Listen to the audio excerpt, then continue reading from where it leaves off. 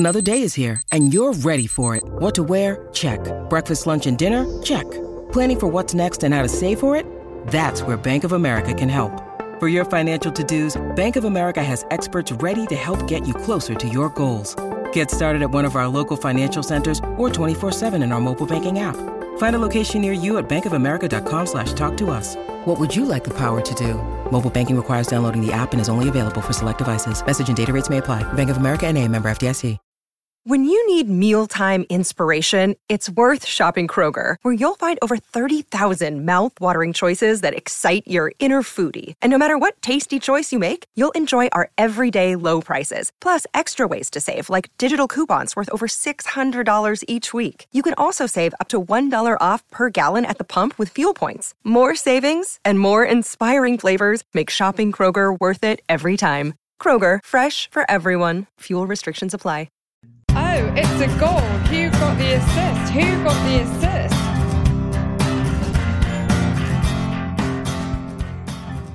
Hello. So you may be climbing the walls, you may be going stir crazy, but you're in it for the long haul. And as long as you are, we will be too. Forza! Yes, it's week 2 of social distancing, and we're back, but dutifully keeping a healthy distance of more than 2 meters to bring you yet another WGT episode from the isolation booths. Unfortunately, Nick's not here today due to Mother's Day responsibilities. Not to worry though, as this week we've replaced him with someone equally sardonic as friend of the pod, Adam Pritchard, at FreeFiveWho on Twitter, whom you may know as Planet FPL's Arsenal correspondent, takes his debut bow. Adam, sorry it can't be under better circumstances, but great to have you. Please introduce yourself to the good folk, especially to any available young ladies who may be listening and fancy a virtual date. Thanks very much for having me on, guys. It's a pleasure. So like you said, my name's Adam Pritchard. I am at FreeFiveWho on Twitter. I write articles occasionally for the guys over at Planet FPL, but more often than not, you can find me making terrible jokes and awful puns on Twitter. That appears to be my main hobby. So yeah, ladies, if that's what you like, you know where I am. Orderly queue in 12 weeks' time. Any queues now, 2 meters apart and outside his house, please. Adam, it's absolutely great to have you on. Welcome.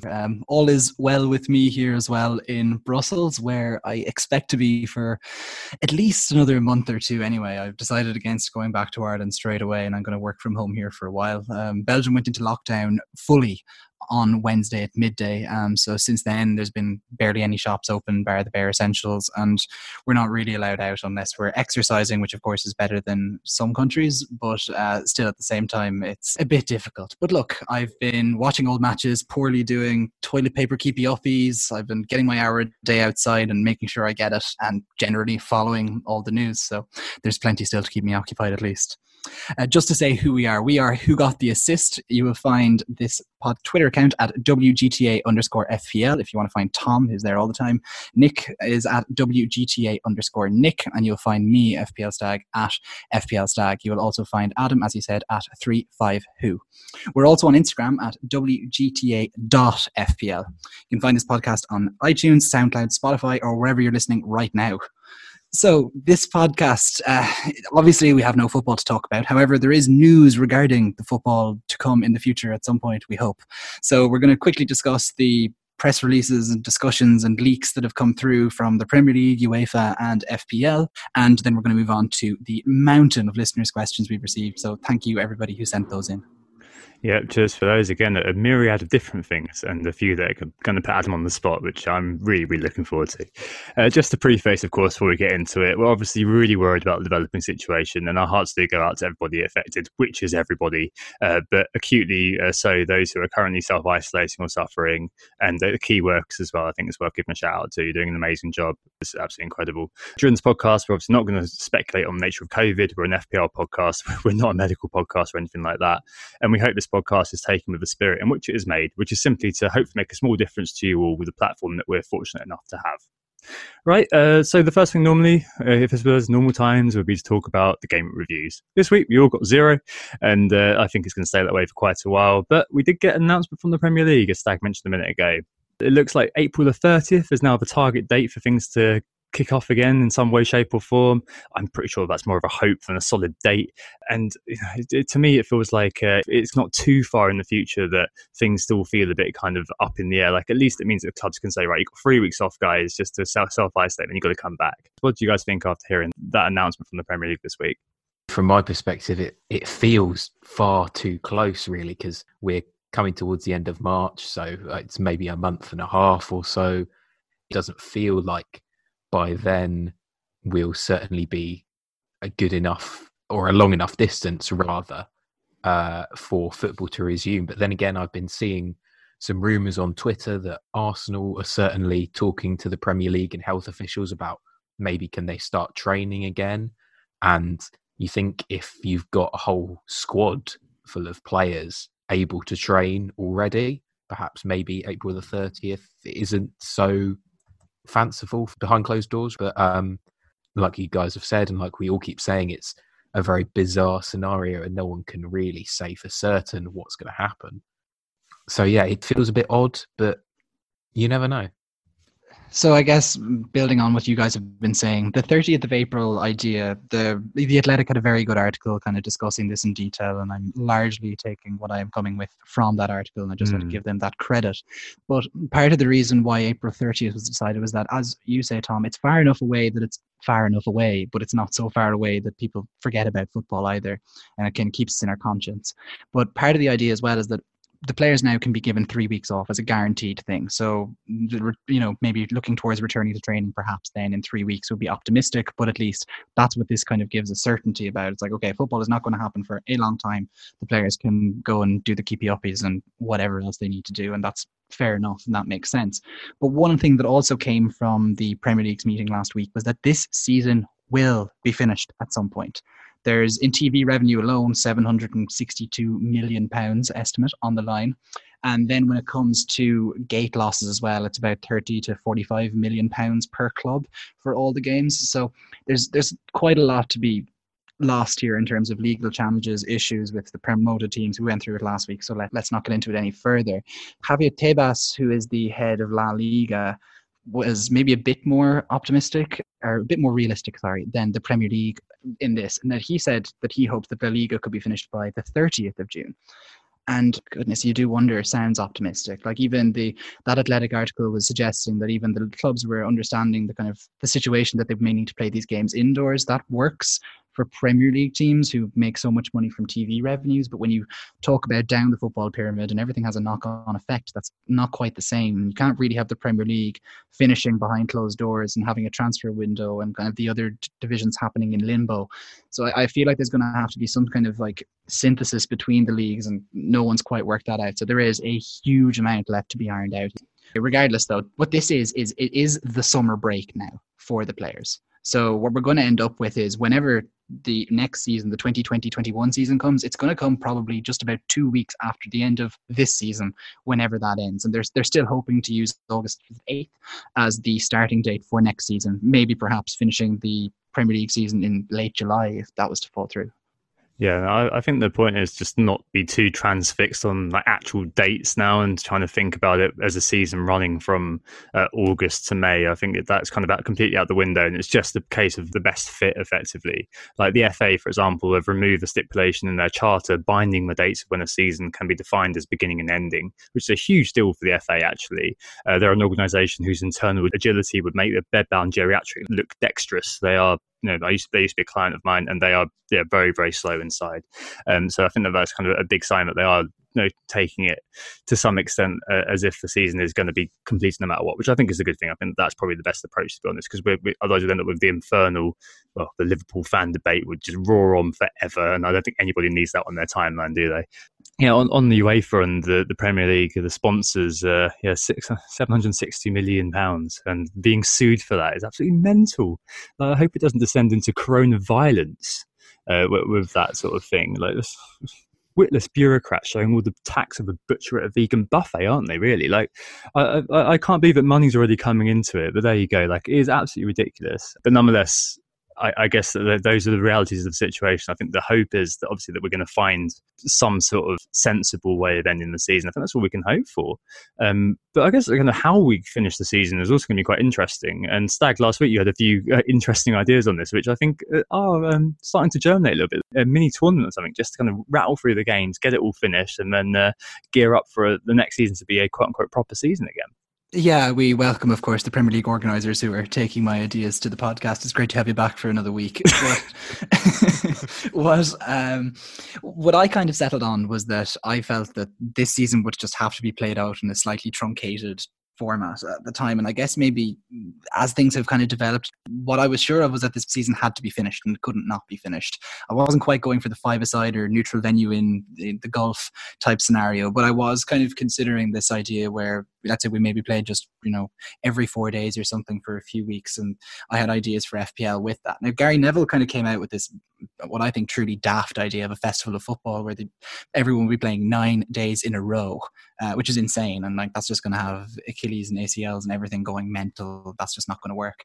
But is there potential that they could agree on a new structure, like a Champions League or World Cup type format where everything is kind of broken down into a group stages and knockout? And, it's harsh on Liverpool, who are, of course, a mile ahead of everybody, to bring them down to like a one game format. But if the Premier League are, and it seems like they are, trying to hold on to the old calendar for next season, then maybe that makes sense as just a method of kind of getting the games through rather than having this kind of long running saga. But yeah, this season will be finished. Liverpool will hopefully lift the title, as they should deserve to, and it's not easy for me to say that, but how it will be done, I don't know.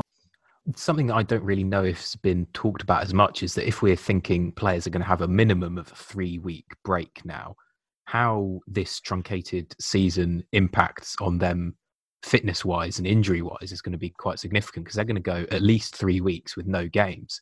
They've already gone however many weeks with no sort of formal training, as it were. They're all doing barbell presses in their homes and, like you keep saying, Stag, keepy uppies with toilet rolls.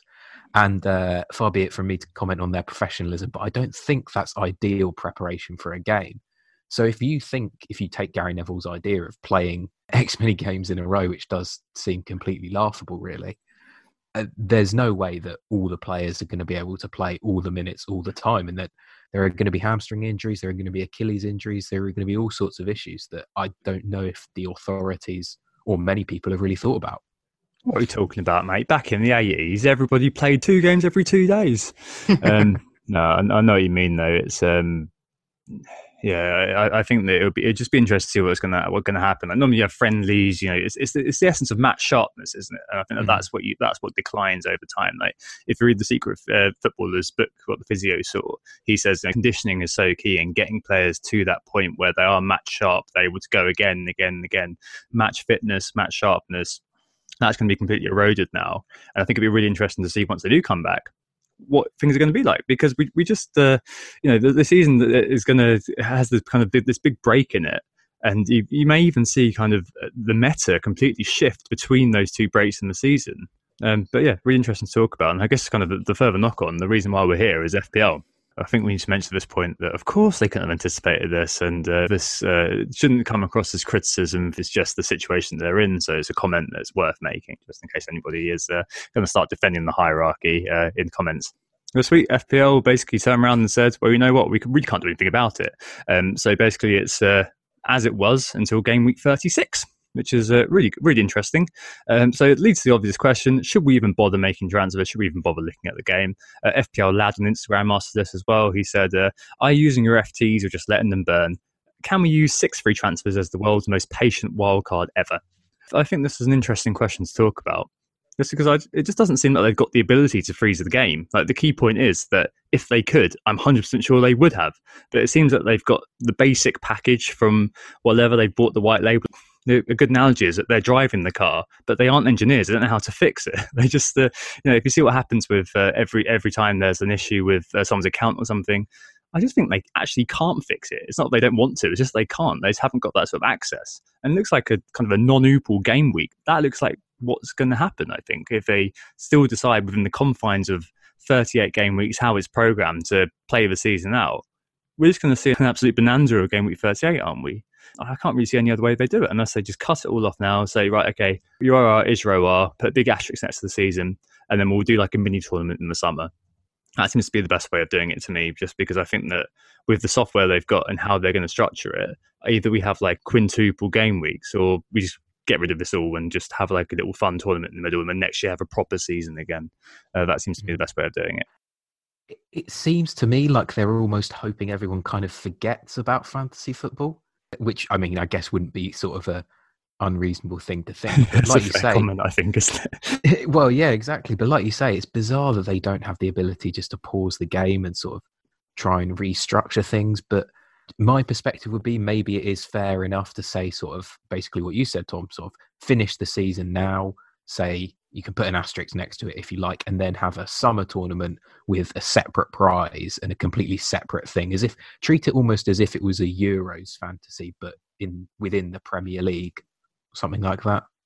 So I guess for me, dealing first of all with FPL Lad's question about the free transfers, I'm just letting them burn. I did an initial transfer, but now it's just like, look, we don't know when this is going to be back. Like, presume that when this game does return, they're going to have to allow us a wild card, an extra wild card, or something to reset our teams. We don't know exactly how the schedule is going to work out anymore. We don't know which game week it's going to return.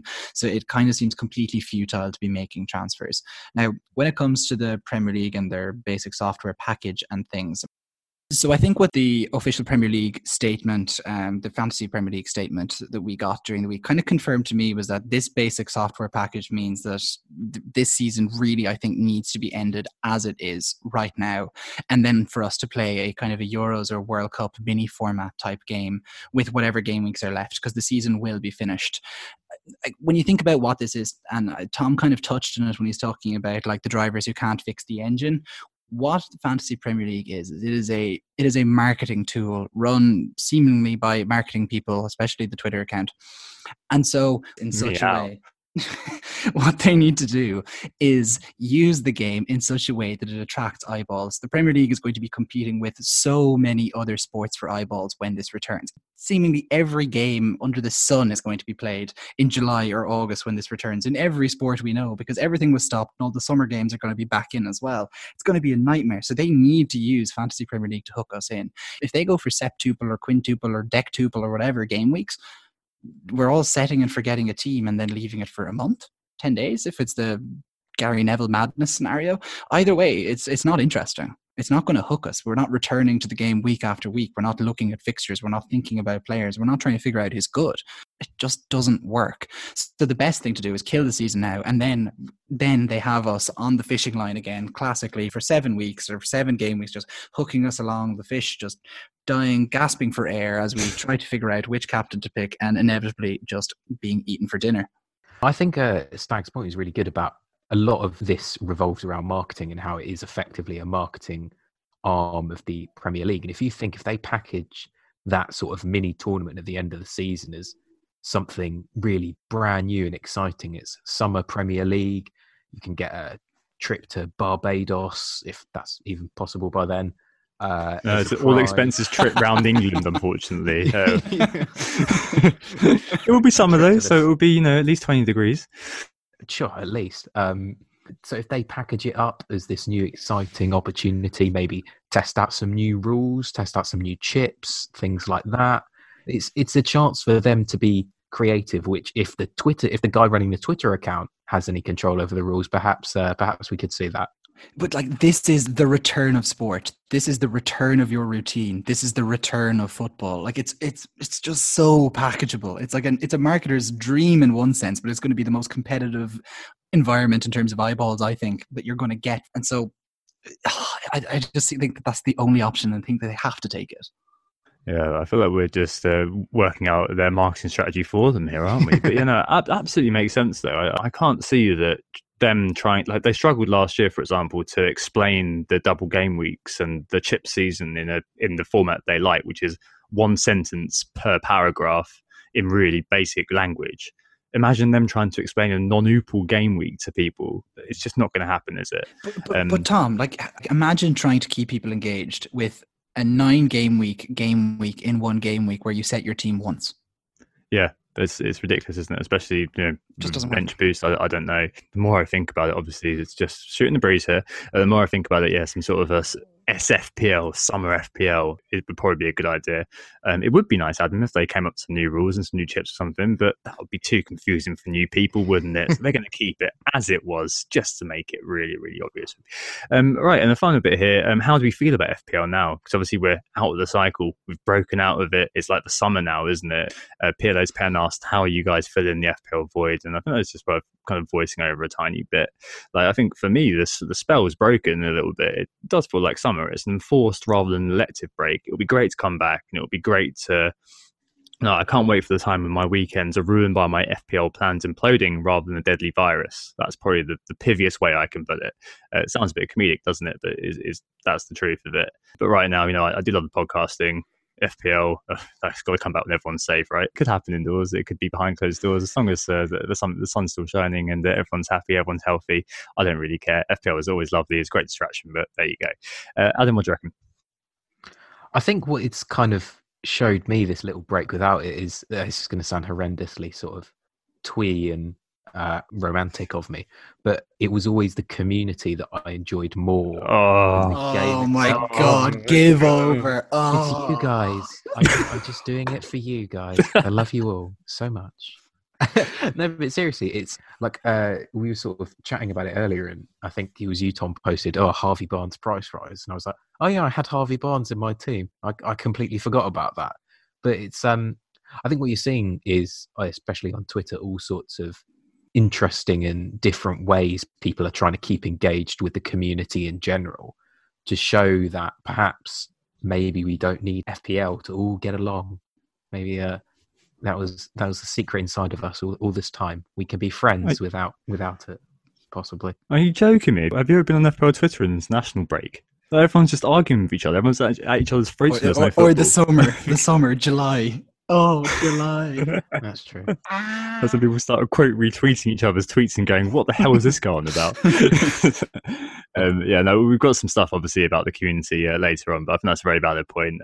All soppiness and cringing at the soppiness aside, it is obviously the people who are still commenting, the people who aren't the fair weather FPL commenters, are the people who are there and are part of a proper community, which I think does exist. I think that's definitely very, very cool to see, and we'll speak about community stuff in the next section. I subscribe to Rory Smith, the journalist of the New York Times. He has a newsletter he sends out every Friday, and just in the correspondence at the end of that particular thing this week, a guy, Edward Baker, was quoting a baseball writer called Thomas Boswell, and I think he kind of sums up my feelings quite well about FPL right now, in that for us, I think, as football fans, time has kind of stopped. So what that Boswell fellow had said in an essay called Why Time Begins on Opening Day, he was saying that life is once again restored to us in its fullness, and in its absence, the feeling of the diminution is inescapable. And I think that kind of gets at the idea of what the Premier League and FPL and football does for us, especially as podcasters and writers about FPL, is that it's kind of the gel within our weekends and almost our week. You look forward to it. It comes around. This game's on. Tuesdays and Wednesdays are Champions League nights in the spring. The World Cups comes around in the summer, and everything's just a bit out of place. And so it's not just FPL; it's football that you kind of just miss. And so I've been filling the FPL void, to answer Pirlo's Pen's question, with football, actually. So on Saturday, Newcastle United on their YouTube channel streamed the Newcastle 4 Arsenal 4 game from 2011, and I had a quick look online to figure out when the goals were scored, and I figured out that Newcastle's 4 kind of came after the hour mark. So I decided I would just kind of tune in tactically at about 60 minutes to watch all 4 goals in the comeback, and it was absolutely it was beautiful. So you've got 2 penalties in there from Joey Barton, and of course the big screamer from Czech Tiote as well. So absolutely brilliant game to watch, and you're watching all these like golden heroes of Arsenal, of course Wenger on the sideline, and Squillaci and Gael Clichy, and Cesc Fabregas is there, and Theo Walcott, who still looked young in 2011. Like, it was it was great to watch. There was also a Formula One Grand Prix being streamed live on YouTube yesterday. So it was the Brazil one from 2016, a very heavy, wet one where Felipe Massa crashed out in his final home Grand Prix. It was terribly emotional. Max Verstappen came from midway through the field to pull his way up to the podium. Really fantastic stuff. I watched an All-Ireland hurling final from 2014, the first game, if anyone's questioning the Tipperary-Kilkenny drawn final. Brilliant game as well from 2014.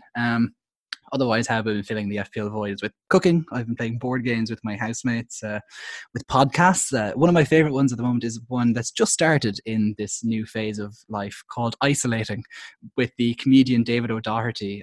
It's an Irish comedian, and it's on Second Captains. And David O'Doherty is a man with two parents, as you would have, in their 80s. And so, given they're in an at-risk group, he's moved to rural Mayo, or Achill Island for anyone who's being a bit more specific with the geography. And he's kind of just charting kind of the madness of what he's doing. He's playing Trivial Pursuit with questions from 2009, and so his brain is like clicking into the 2009 questions, and yet still he can't escape the reality of the world, because there was a question about the H1N1 virus in there and what it was commonly known as. And and he's been being chased by hares on a bicycle that doesn't have brakes, but there's no cars, so it doesn't matter. It's pretty great. Yeah, definitely. Esoteric pursuits are probably the way forward, aren't they? So I guess during the time off, what have I been doing? I've been on Twitter, but to a lesser extent. Definitely, last week I said that I was thinking about buying a Switch when it was talking about it. I accidentally did buy that Switch Wednesday last week. I mean, the girlfriend wanted a mouse for her computer, so I thought, you know what, I'm going to be environmentally friendly here, and I'm going to buy a Switch as well, because it means I only need to make one delivery rather than two. And so I did that. I said I had a voucher or something, and she has bought it, I think. So we were okay. I just told her it's just little. It's quite an old console. It's all right, and she hasn't told me off yet. And let's just hope she listens to this. She's obviously a big fan of the podcast. If you're saying that, number one fan. Yeah, exactly. But she's enjoyed watching me play Zelda this week. That's for sure. Yeah, obviously it's the productivity for work has gone down a little bit, but as I said, just kind of seeing what's going on and just keeping up with it, I suppose, in terms of what's going on in the community. We'll speak about in a sec, and other things like that. It's just been taking my mind off it, as it were. And Adam, finally, what have you been up to?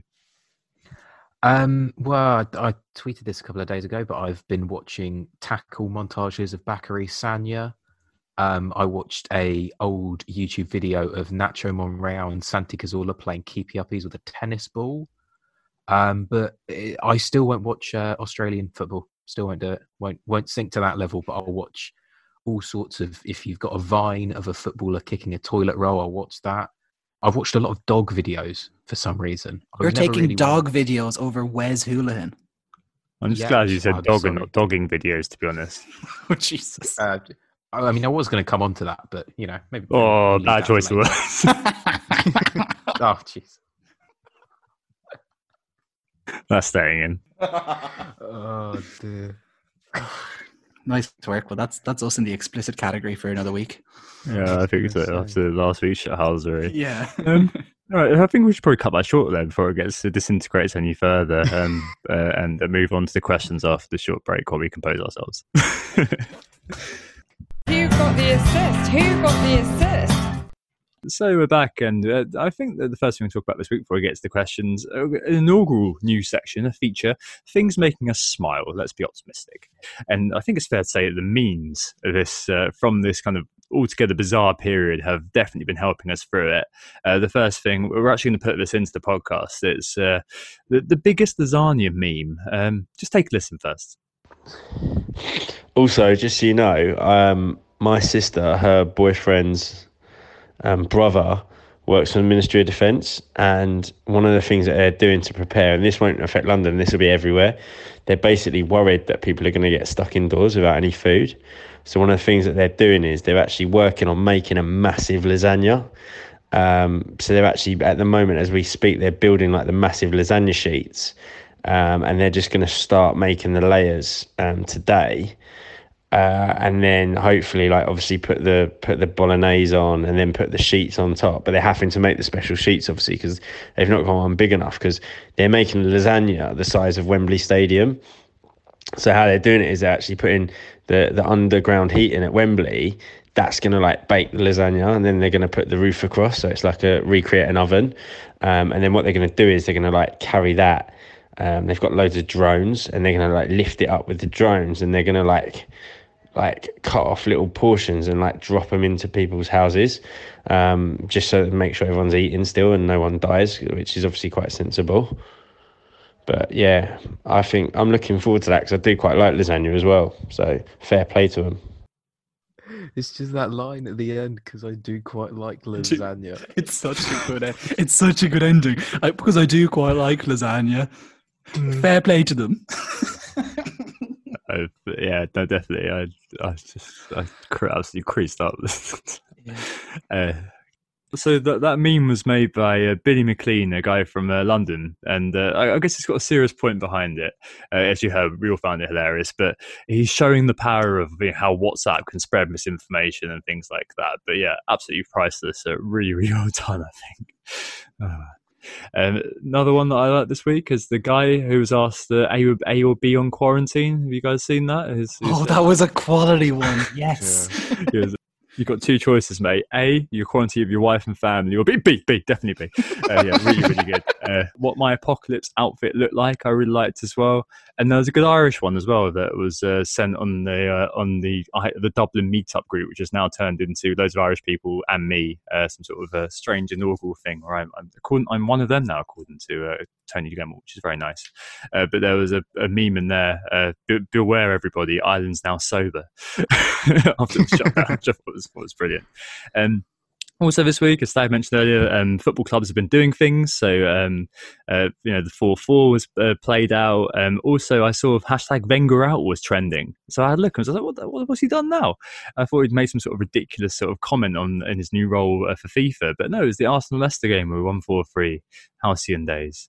And I saw also there's a few things like FIFA as well. So I saw Neil Maupay actually scoring a goal rather than missing a gaping chance. What have you guys seen this week? Yeah, so just building on that with players playing games, Borja Iglesias and Sergio Reguilón played out the Seville derby last weekend as it was meant to be played out at the time. So obviously Betis versus Seville and on FIFA. And then this week, kind of taking from that, there was a 3-day FIFA tournament where one player from each La Liga team represented each club playing against each other. So it was Friday through to Sunday, I think. So Marco Asensio, Sergio Roberto, and Adnan Januzaj were amongst the players for that tournament. So that was pretty cool. Noticed a lot of clubs have started playing Connect 4 and like sort of doing all sorts of noughts and crosses things on Twitter, which it starts out being quite funny, and then you see sort of like Barnet trying to play, I don't know, Guess Who against Bayer Leverkusen. You think this has gone down a weird rabbit hole, not something I ever thought I'd see. But no, yeah, it's nice to see that they're sort of realize, obviously it's social media, so they're trying to grow their brand, etc., and you can be very cynical about it, but it's nice to see they're trying to keep people engaged, I guess, for a little bit. Yeah, and some of the clubs as well, some unfortunately, and not all, but not every club has a financial might maybe of Premier League clubs, are supporting their communities and they're giving out food parcels and they've been paying their staff in spite of the fact that games aren't going ahead, and this sort of thing is obviously brilliant to see. Yeah, no, definitely. There's lots of good stuff going on. I saw, for example, tonight Liverpool FC were saying that their stewards were available to help in the community with just provide manpower and things like that, which is absolutely awesome. In the FPL community itself, just give a shout out to Champman FPL. Give them a follow at Fantasy Champman if you're interested. This is something created by Simple Goal FPL, Andy Martin and James Lepren, and Rob Picks is also doing a great job as the CM Scout. It's basically the CM 2001-2002 game. They're simming the season. You can download an Excel and make a team. It's really absorbing. Obviously, it's something that other halves may look dimly upon, but it's definitely something which is really absorbing. And you can follow the meta game as well, which is really cool. Lots of excellent stuff. So, for example, Vieira's already been sold by Arsenal, and there's injuries for the likes of Juan, Seba, Veron, and Adam Boksic in the friendlies. There's blanks and doubles already. Liverpool have the Super Cup. Newcastle beat Villa 2-1 in the Intertoto Cup, so there's a blank in game week 2, which rules out Shearer. Anyway, it's very cool. So get your head into it if you want to. Getting your head back into that time again. I was 12, you guys were presumably 2. It's really interesting to see that. All right, okay. Anything else in the community we should mention, actually, before I move on? No, but has anyone been singing on like a balcony or out a window on your street? I think I'd just be told to shut the up, mate. There was actually a brilliant comparison video, you know, and you've like opera singers in Italy and lads on pianos on like squares or plazas in Spain. And then there was a guy started singing Bohemian Rhapsody out his window in the UK, and there was just one person who said, "Shut the fuck up, mate." Up at him. It was like captured the thing. Yeah, there's some great stuff actually in Spain as well, of like lads doing bingo out their window, out their balcony, and like all of the people in their whole entire community playing the bingo along with them. And yeah, there's some pretty great creative stuff going on. Absolutely. What's even funnier is that we've gotten to balcony fatigue, where some people have said, if I see another video of Italians being friendly out of their balconies, being happy out of their balconies, I'm going to scream. I was like, well, that really is us now in a nutshell, isn't it? That we're getting make everyone happy fatigue. Yeah, ridiculous. Right, now let's move on to the questions before we go down that rabbit hole. The first thing is to talk about the Mad Fustercluck / mini tournament. If that happens, what will we do? What sort of players will we be looking at? Wow, an actual FPL question, I know. But anticipating mayhem, Ian, FPL Strategic, and FPL_manager_ on Instagram asked, which players will we be looking at if there's that sort of crazy end of season, if that materialises? So let's assume that will happen. What sort of players do you reckon might be figuring on our radars? Is it just the obvious ones? I think so, yeah. I think it's kind of, you have to take that classic approach, avoid the rotation risks. Like, I mean, Riyad Mahrez was on his way out for a lot of fantasy managers anyway, but I mean, I certainly wouldn't be trusting him in that kind of period. I think people like Pierre-Emerick Aubameyang, who are nailed to start with a decent run of fixtures coming up, are sort of the ones that you want to be eyeing.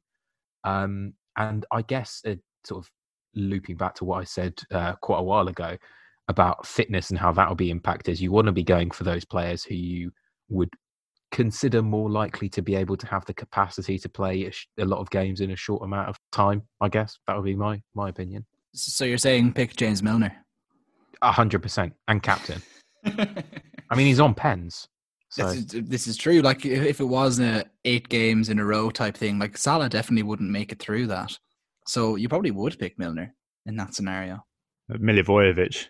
Nailed on captain, isn't he? Great because pick. Zaha's going to play every game, right? It's like, you know, the classic rejoinder. People go, "Oh, he's going to be rotated," and you go, "You know what? If you're worried about rotation, just pick a team of Burnley, Palace, Brighton players. Well, Brighton before Potter, anyway. But now it might be true that you're going to want to have, you know, the Gary Cahills in your team, the Milivojevic in your team. Maybe a Raul Jimenez and Jota will be flogged, but you know, I don't know. Mark Noble. Oh yeah, Mark Noble. God, it's a team of penalty takers. If Harry Kane will be back by then, so you know you can put him in your midfield or something like that. Who knows? Marcus Rashford. Mustafi, anyone? No, that's. But yeah, no, I think he'd definitely, it's definitely true. If there was a non-Upal game week, you probably want players who, as a baseline, you're going to get you, what would that be, 18 points just for showing up to every game? That's pretty good.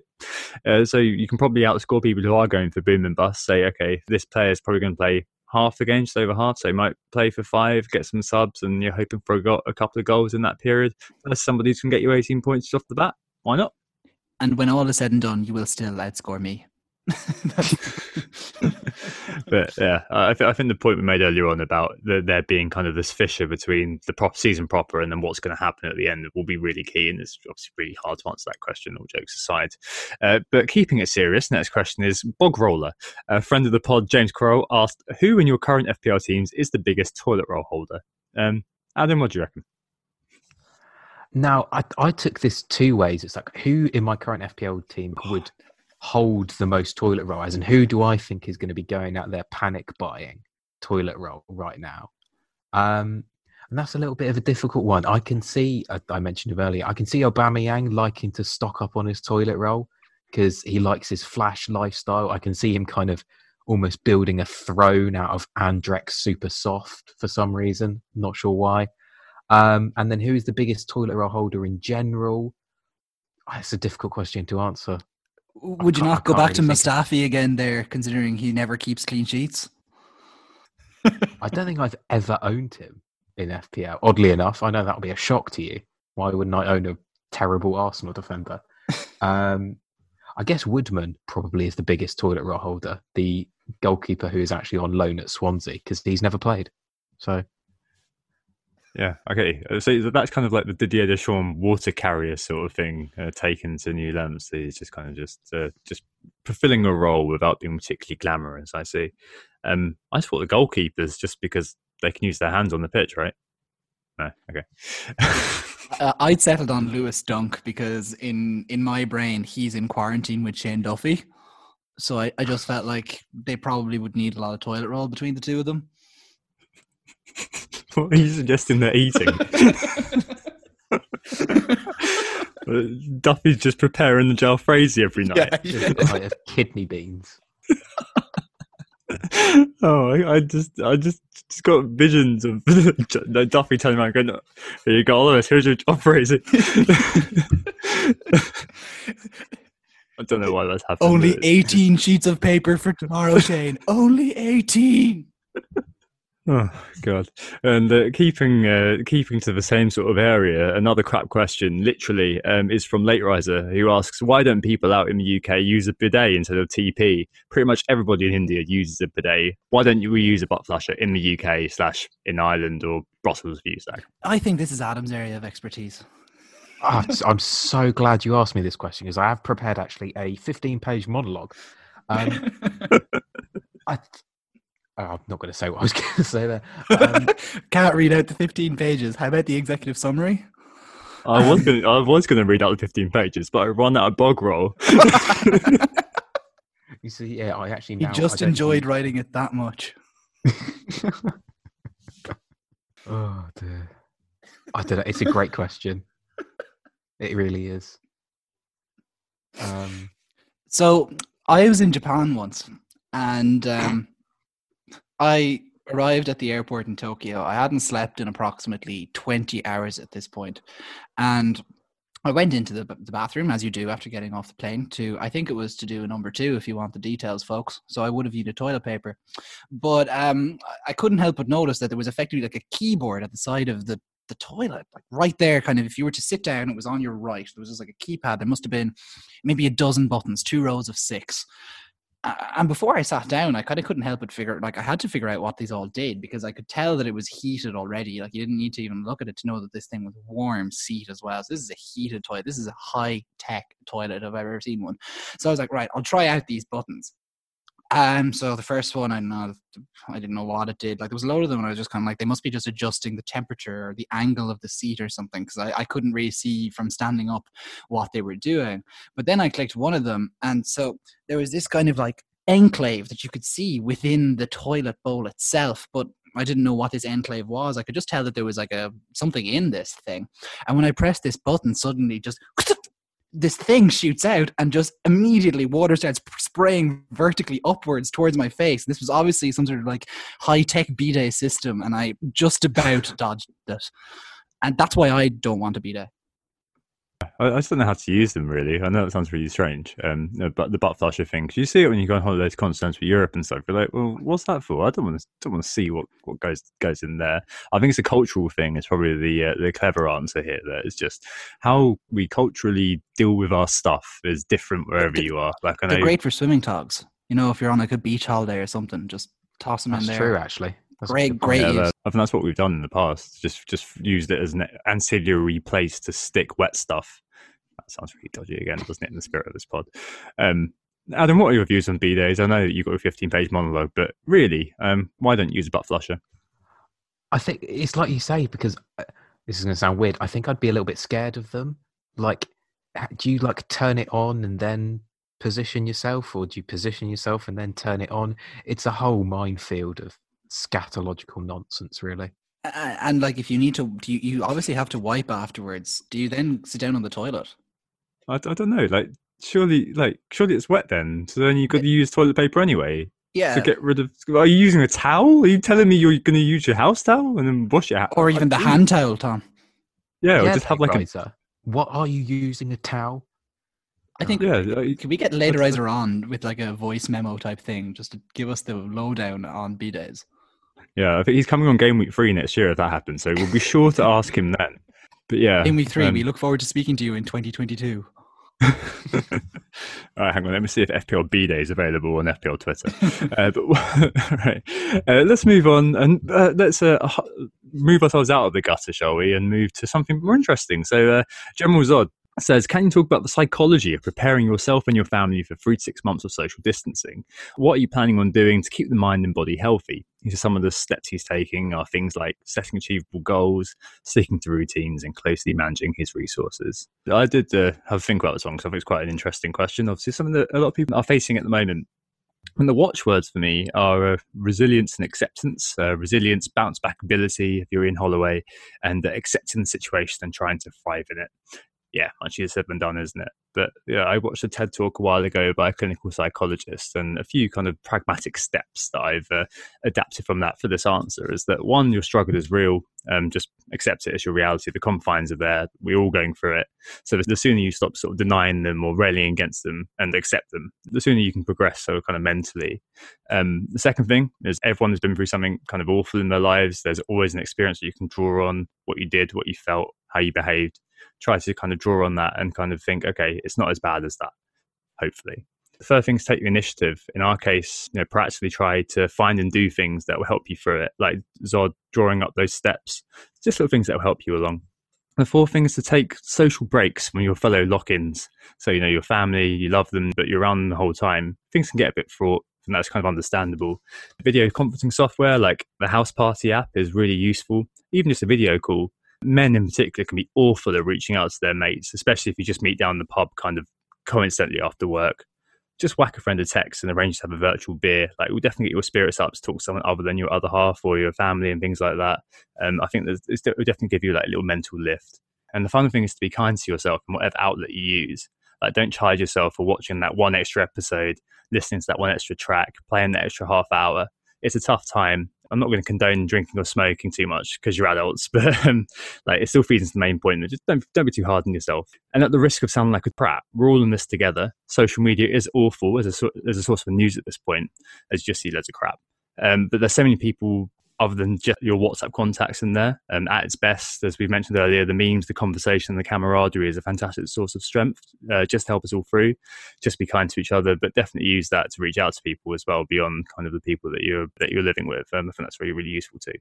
No, yeah, I think it is a really interesting question because, Tom can attest, I'm pretty good at socially distancing myself from him. So isolation, perhaps, for me is more something I'm familiar with. I don't tend to go out a lot, but it's still difficult knowing that you don't have that option. But yeah, I'm going to learn to bake. I'm going to try and learn to bake and not poison myself. I think I might take up knitting. Now is the time for knitting. So if you ever decide to have me on again, you'll see me wearing an Arsenal hat. Yeah. You're going to be like the quintessential grandmother. It's like we can go over to your house for baking and for like new hats that will be way too warm except for in the depths of January. Exactly. Yeah. Cheers. Yeah. So like for me, I can only really build on what Tom had to say. And one thing that, like, if you are working from home, which if you're a vital worker, continue as you are, being a hero, fair play. For those who are working from home, to get to that, don't work from your bed. Like, get up and get into a pair of clothes and try to separate your work and life physically, be that the clothes you wear, the room you work in. If you have that luxury to be able to go into a different room, take it. And maybe, Tom, what you were saying there about making sure you get in contact with friends and schedule your calls, etc. You kind of touched on it there. It's the people you half know that extra bit of substance in your life is the person you just get stuck talking to at the cooler, or the person you meet in the supermarket or something. It's just, don't just talk to your inner tight circle. If you have the time to talk to more people, just reach out to people that you haven't spoken to a while, that friends from your exchange, that person who you used to work with, whatever, and just have a chat. I think it's a really great time for people to kind of rebuild bridges or reach out to people that they haven't spoken to in a long, long time. So use this time. Don't be thinking of all the things you could have done after this, because we have so much time to think about what you could do right now, and you can just do it. Two things for me, by the way, as well. I've started trying yoga because I now have the time to do it in the morning, which was once my commute. So giving it a go. I'm poor at it, but it's a bit of fun, and I do it with one of my housemates, and we both fall over and it's grand. And like, there are so many great classes being made available online at the moment for all sorts of different sports and courses, etc. Like, even the local yoga place here in Brussels, where I live, is making their classes available for free, and you can dial in on Zoom at 3 different times every day. Just join in the class and camera on, camera off, do as you wish. And actually, Padraig Harrington, the golfer, for example, is putting up these brilliant tutorials on different types of shots that he would do. You know, these are the sorts of like golf things that would cost thousands usually, and you've just got Padraig Harrington going into extreme detail because it is Padraig Harrington. It's brilliant.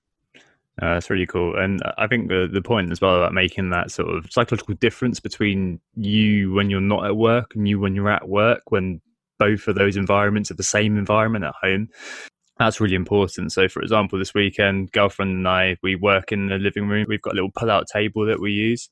For the weekend on Friday, we like consciously put that away. So it felt like it was the weekend and our work kind of wasn't out. We can't bother to put that away every night. But yeah, like just kind of having the little things like that, little behavioural nudges, just so you know within yourself, yeah, okay, it's no longer work time. I think that's really, really important. I think kind of just to bridge to another question as well, Joe from Fantasy Football Scout, follow him obviously on Twitter, but also News and Features on Instagram, said that self-isolation has seen this middle-aged FPL podcaster start using Instagram for the first time in years. What new skills have you learned or plan to learn during this hiatus? So I think this probably answers that question to some extent, doesn't it? So Adam doing knitting, I'll be needling him about that for quite a while. And Stag, it sounds like yoga. Continuing my French classes as well, but via Zoom, but continue there with the knitting.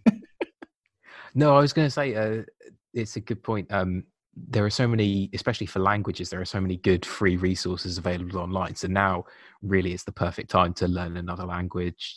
You can use Duolingo. There are loads of good apps on the App Store for that. And sort of try and just expand your mental horizons as your physical horizons have been somewhat limited. Yep, you reap what you sow. Isn't that right?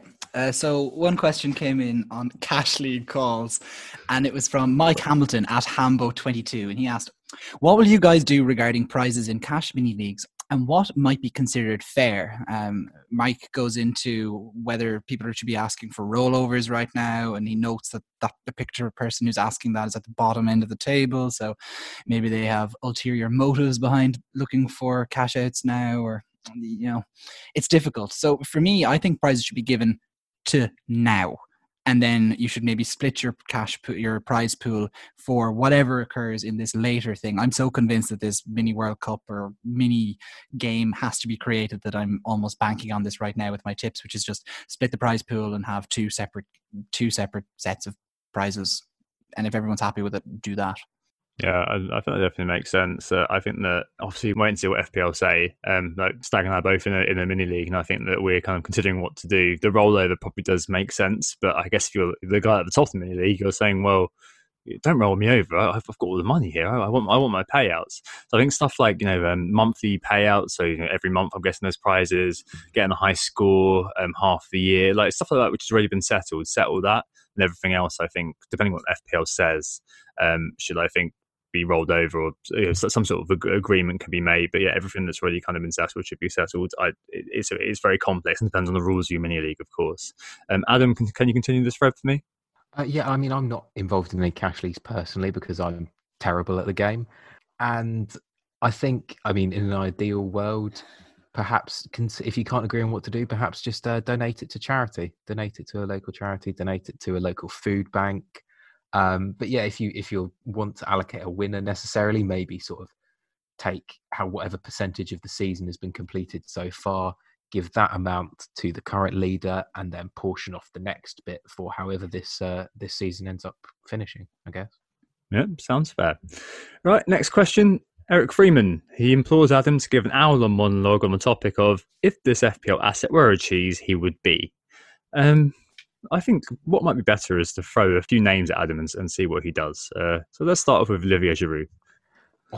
Olivier Giroud is a fine Gruyere, possibly, luxurious, soft, you sort of think about him every now and then. Good with the ladies. Sorry, I got distracted there. Next player. Stag. John Terry. He's like your basic sort of store-bought British cheddar that goes off after a week, and you sort of don't really know what it tastes like, but you know it tastes bad. It tastes like the wrapping that it comes in.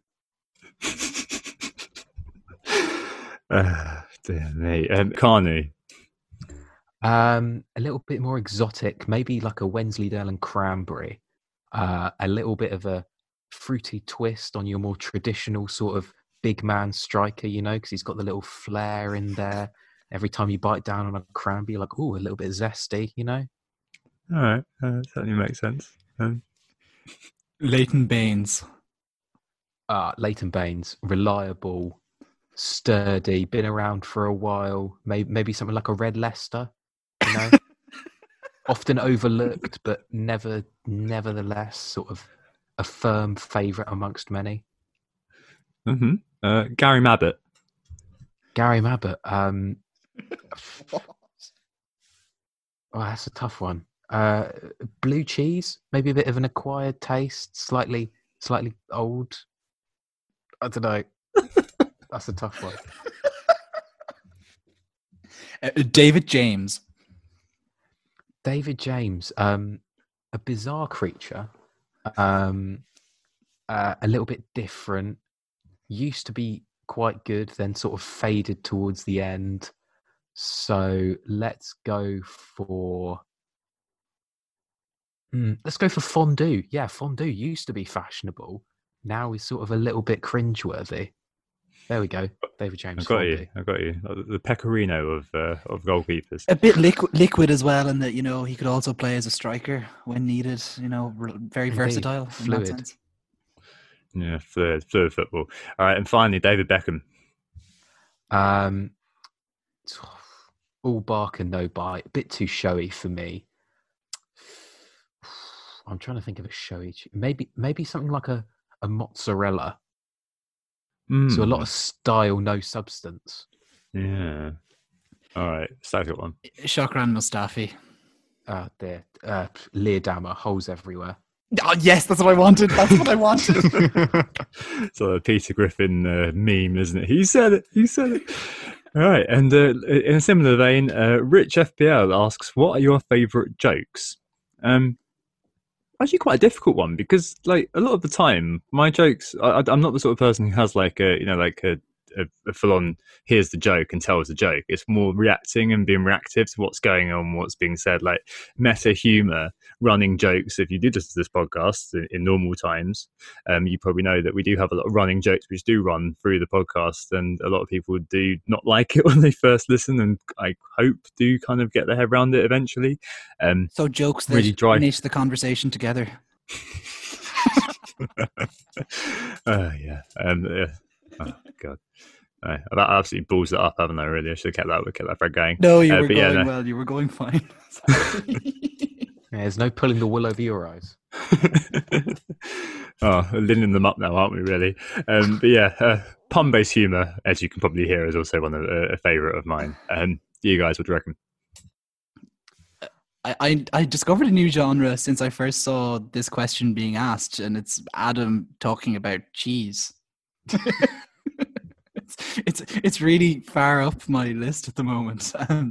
Yeah, but a bit like Tom, I'm a man who likes irony. I like references. I particularly like Irish humor and stuff that kind of links back to, you know, maybe the past a little bit, with a bit of wit maybe, that throws in the classics. These are the things I like. I hear you're a racist now, Father. Oh, Jesus. He's after the Chinese. It's taken on a whole new sense of resonance now, hasn't it? Adam, what do you reckon? I guess like you guys, I'm more of a pun fan than necessarily a traditional joke. I mean, I sort of grew up in a house where my dad thought the height of humour was the classic what's the best time to go to the dentist, 2:30 kind of stuff, like things that would make a Christmas cracker embarrassed, really. So no, I'm much more of a fan of puns than traditional jokes, I think. Yeah, no, that certainly makes sense. I'm glad that you managed to get out of that particular bind. Right, okay, moving on. The best Premier League goal ever. Our friend FPL Secrets on Instagram asked, what's your favourite Premier League goal ever? Adam, do you want to go first? Yeah, I think it's a difficult one for me. I have to mention probably two Arsenal ones first up. So I'll go Jack Wilshere against Norwich, the beautiful tiki-taka goal. I can't remember when it was, but him and Olivier Giroud with some excellent interplay. And then Olivier Giroud again makes another appearance with the scorpion kick goal against Crystal Palace. I just think that's... Yeah. And it was... I think it was a couple of weeks after Mkhitaryan scored a similar one for Man United. So I'd never seen a scorpion kick in a live game before. And then all of a sudden there's two in such a short space of time. It was really, really bizarre. And the birth of the meme, scorpion kicks like buses, aren't they? Right. I Stag, what do you reckon? definitely had that Wilshere versus Norwich goal on my list. I kind of picked out three different types of goals. So you have the tiki-taka of that Wilshere goal. You have the sheer unbelievableness of the Rooney bicycle kick versus Man City. At that time, that was an absolutely classic game. And just maybe it had the wow factor of a scorpion kick goal, but being scored by, you know, the player that was expected to carry his team against the rivals, there was much more to it than just the goal. Kind of a bit like Ronaldo or Bale's bicycle kick goals in the Champions League, which also a bit like London buses came together.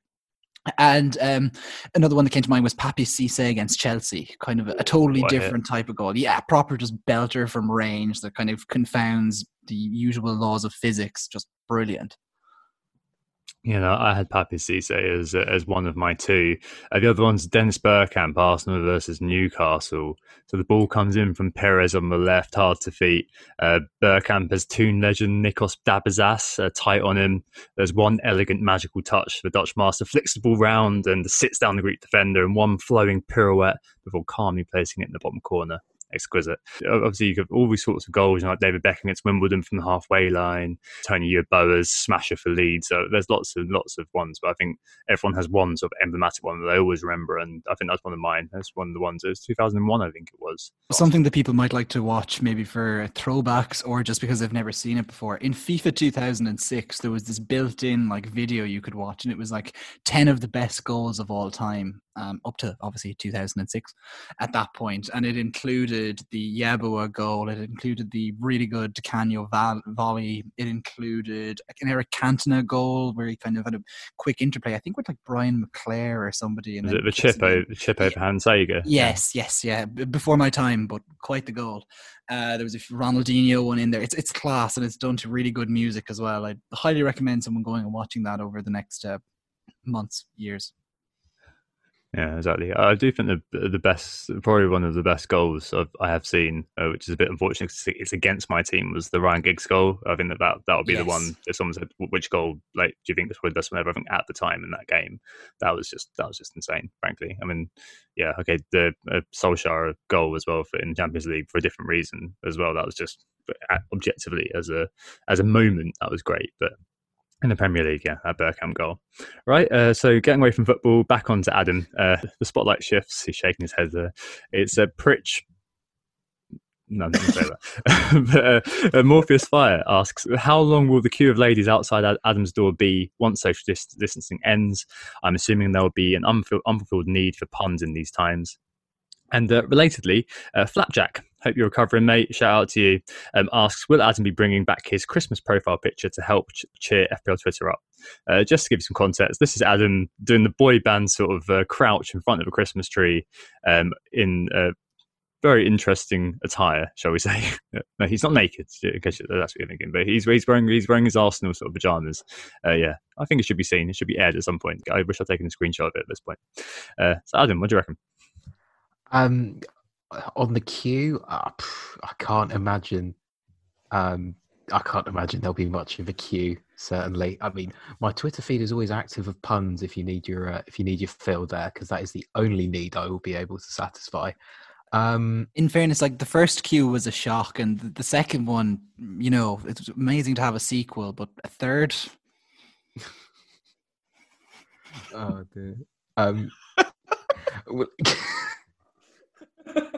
Oh God.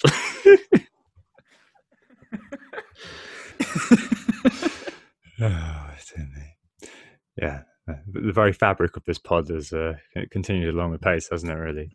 Yeah. Yeah. Well, we'll see. Maybe after this, Adam, things will heat up in the romance department. Who knows? Especially if you're giving them big jumpers to wear. Right. Next thing. North London is what? So he who does the pod from Planet FPL poses the following scenario. Football returns, but only of regional derbies. Arsenal versus Spurs happens 38 times. Who wins the North London League? Honest answer, probably Arsenal women, because they're the only actual good team in North London. Genuinely, Arsenal women's are a really fun, entertaining. Mia Deem is great, isn't she? Yeah, and Knobs as well. They got some good players. But Arsenal v Spurs happens 38 times. Who's the winner? Not sure. Who's the loser? Everyone who has to watch it. Oh god, no, you're probably about right. I didn't consider the Knobs and Co. When I was thinking about it. I was just thinking about always consider the Knobs stack. Sorry, Adam, I just forgot for a second. But I was thinking about if you have Jose Mourinho at the helm for 38 games against the same club, he is going to be living rent-free, and that's hard to do in London, in Mikel Arteta's head. It'd be like with Guardiola, I guess Arteta's father, Pep Guardiola, back in their El Clasico days in La Liga. He really got into Guardiola's head and melted him eventually and won the league title with Real Madrid that time and basically caused Guardiola to leave Barcelona, if you're to agree with some accounts in the pro-Mourinho media. And I also think as well that this might be finally the chance for Troy Parrott to come of age. I think it's the uncertainty of week by week playing different teams and different defenders is making Mourinho protect our boy. But I think when they're playing against the same team every week, he can kind of just slowly bed him into the first team, knowing what's coming. And Troy Parrott won't become a Premier League footballer, but he will become the anti-Arsenal footballer. What you mean by bedding him in? He's going to play 20 minutes in the 37th game, and then Mourinho will kind of present that to the press as saying that's how he bloods 20 more young minutes players. is a victory for Irish football, Tom. All right, next question then. Which manager manages you? Our mate Ali, Claret FPL asks, which current manager would you want to be your boss at your current job? I definitely don't think it would be Chris Wilder. He seems like the kind of person that leaves reviews on Google Business. Way too honest. He takes it. So maybe someone like Eddie Howe, who doesn't really seem to blame his players that much if they play badly.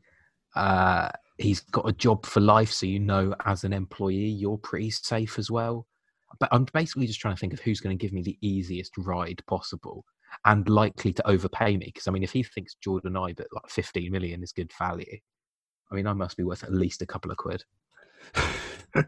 Yeah, here's a man who voluntarily signed Dom Solanke. Right, so Stank, what do you reckon? I took this as FPL manager as opposed to Premier League manager, so I've gone off in a totally different direction. And I'd settled which current FPL manager would you want as your boss? So I was like, oh, well, it's Chief for me. It's FPL Chief. He's a thoroughly nice bloke. I get on well with him, but I think he'd also give me the space I need to thrive. He wouldn't be an overbearing presence as a boss. If I was to think of a Premier League, I think in my professional life, I kind of want someone who's going to actually put the pressure on, maybe get the best out of me. But at the end of the day that you'll get the job done. And so for me, that's probably going to be Mikel Arteta. He doesn't have quite the same erratic madness that Guardiola seems to bring. See Nathan Redmond here, but Arteta does seem like a thoroughly sound guy. He seems like someone who would actually consider people's mental state, and he just seems like someone who'd be good to have around.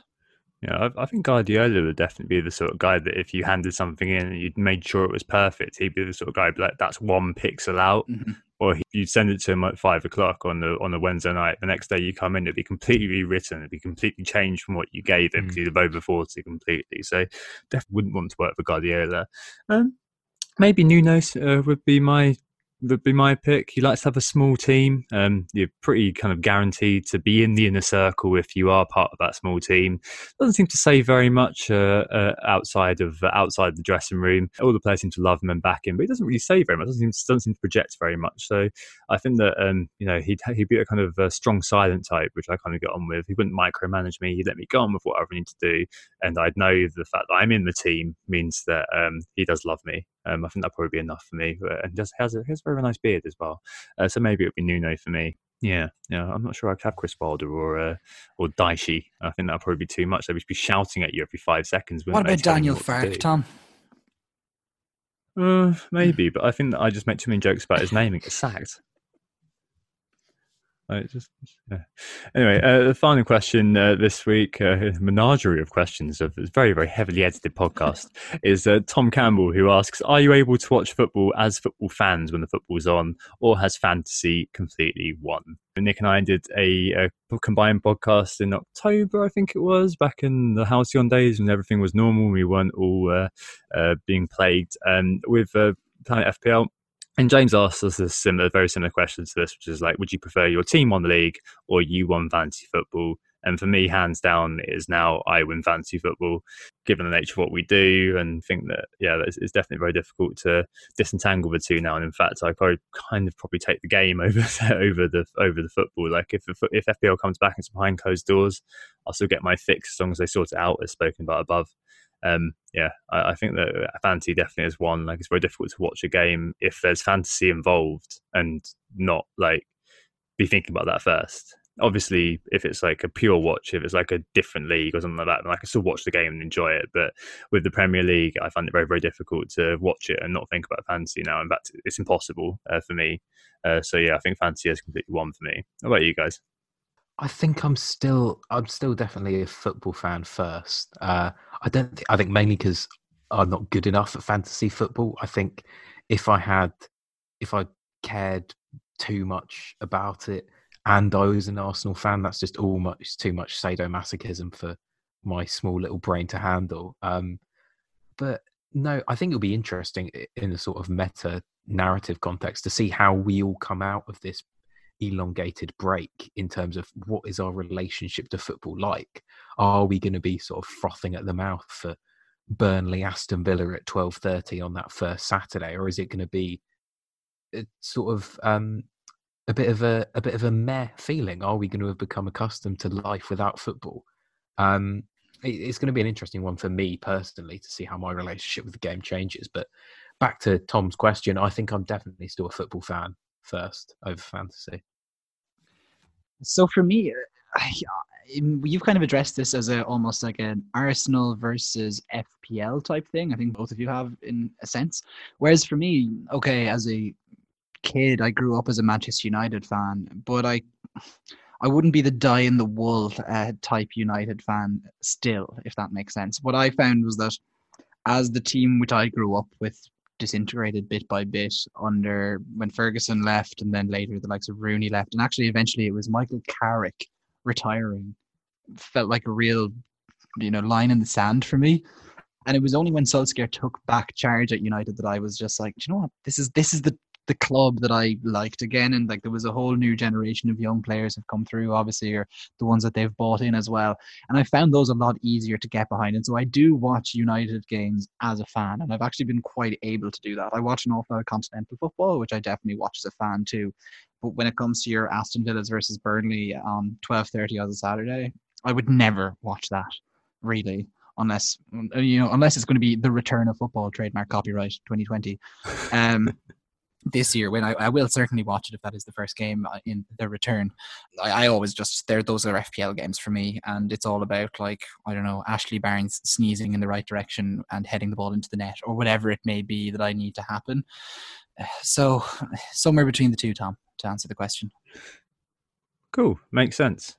All right, just a fun fact for you. You've been spun a yarn on this podcast by probably the lowest average age FPL podcast ever. So I'm 30, Stag's 23, and Adam's 22. So an average of 25 years old, this podcast. There's two quasi-beards on the show. One of them is a Chinese, I can't grow a beard, but I'm hinting it. I could do it if I wanted to, sort of stubble. So just something I thought I'd put in now rather than at the start. Otherwise you'd all tuned out, wouldn't you? So you're kind of like the Nemanja Matic in this thing, Tom. I was thinking about the wise old head in the team. Yeah, like Matt Letizia, kind of teaching Alan Shearer how I was thinking this modern day Man United, and it's just like, who's over 30 in that United team, and there's very few left when you go beyond him. It's like, Adam, true. Would you consider yourself to be a Mason Greenwood type character here? Oh, Jesse Lingard, surely. I thought I might be the Jesse Lingard. That, it's like everyone keeps saying I'm young, but I'm actually not the youngest one here anymore.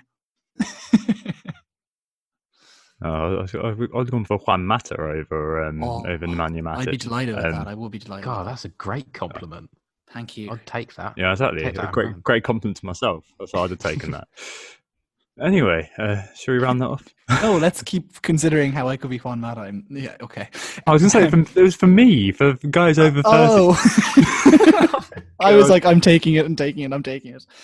Oh, dear. Yeah, me. like... Definitely Jesse Lingard if you're overvaluing yourself. Now like you've got it. Now you've done it. Okay, just to say, we are, of course, Who Got the Assist. You can find this pod on Twitter at WGTA_FPL, or you'll find Nick at WGTA_Nick, me, FPL Stag, at FPL Stag. The podcast is now on Instagram with Tom at WGTA.FPL. So if you're hip enough to be on there, check us out there. We were, of course, joined by our fabulous cheese expert and guest, Adam Pritchard, this week. You will find him on Twitter at 35who for plenty of puns.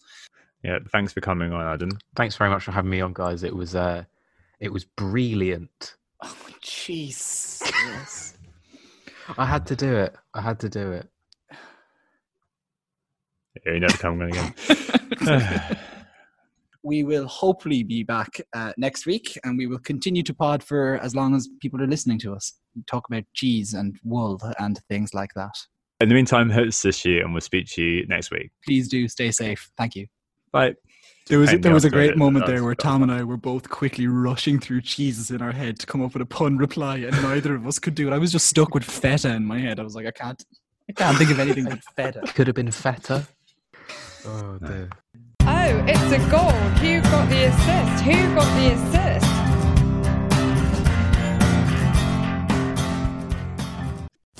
Sports Social Podcast Network.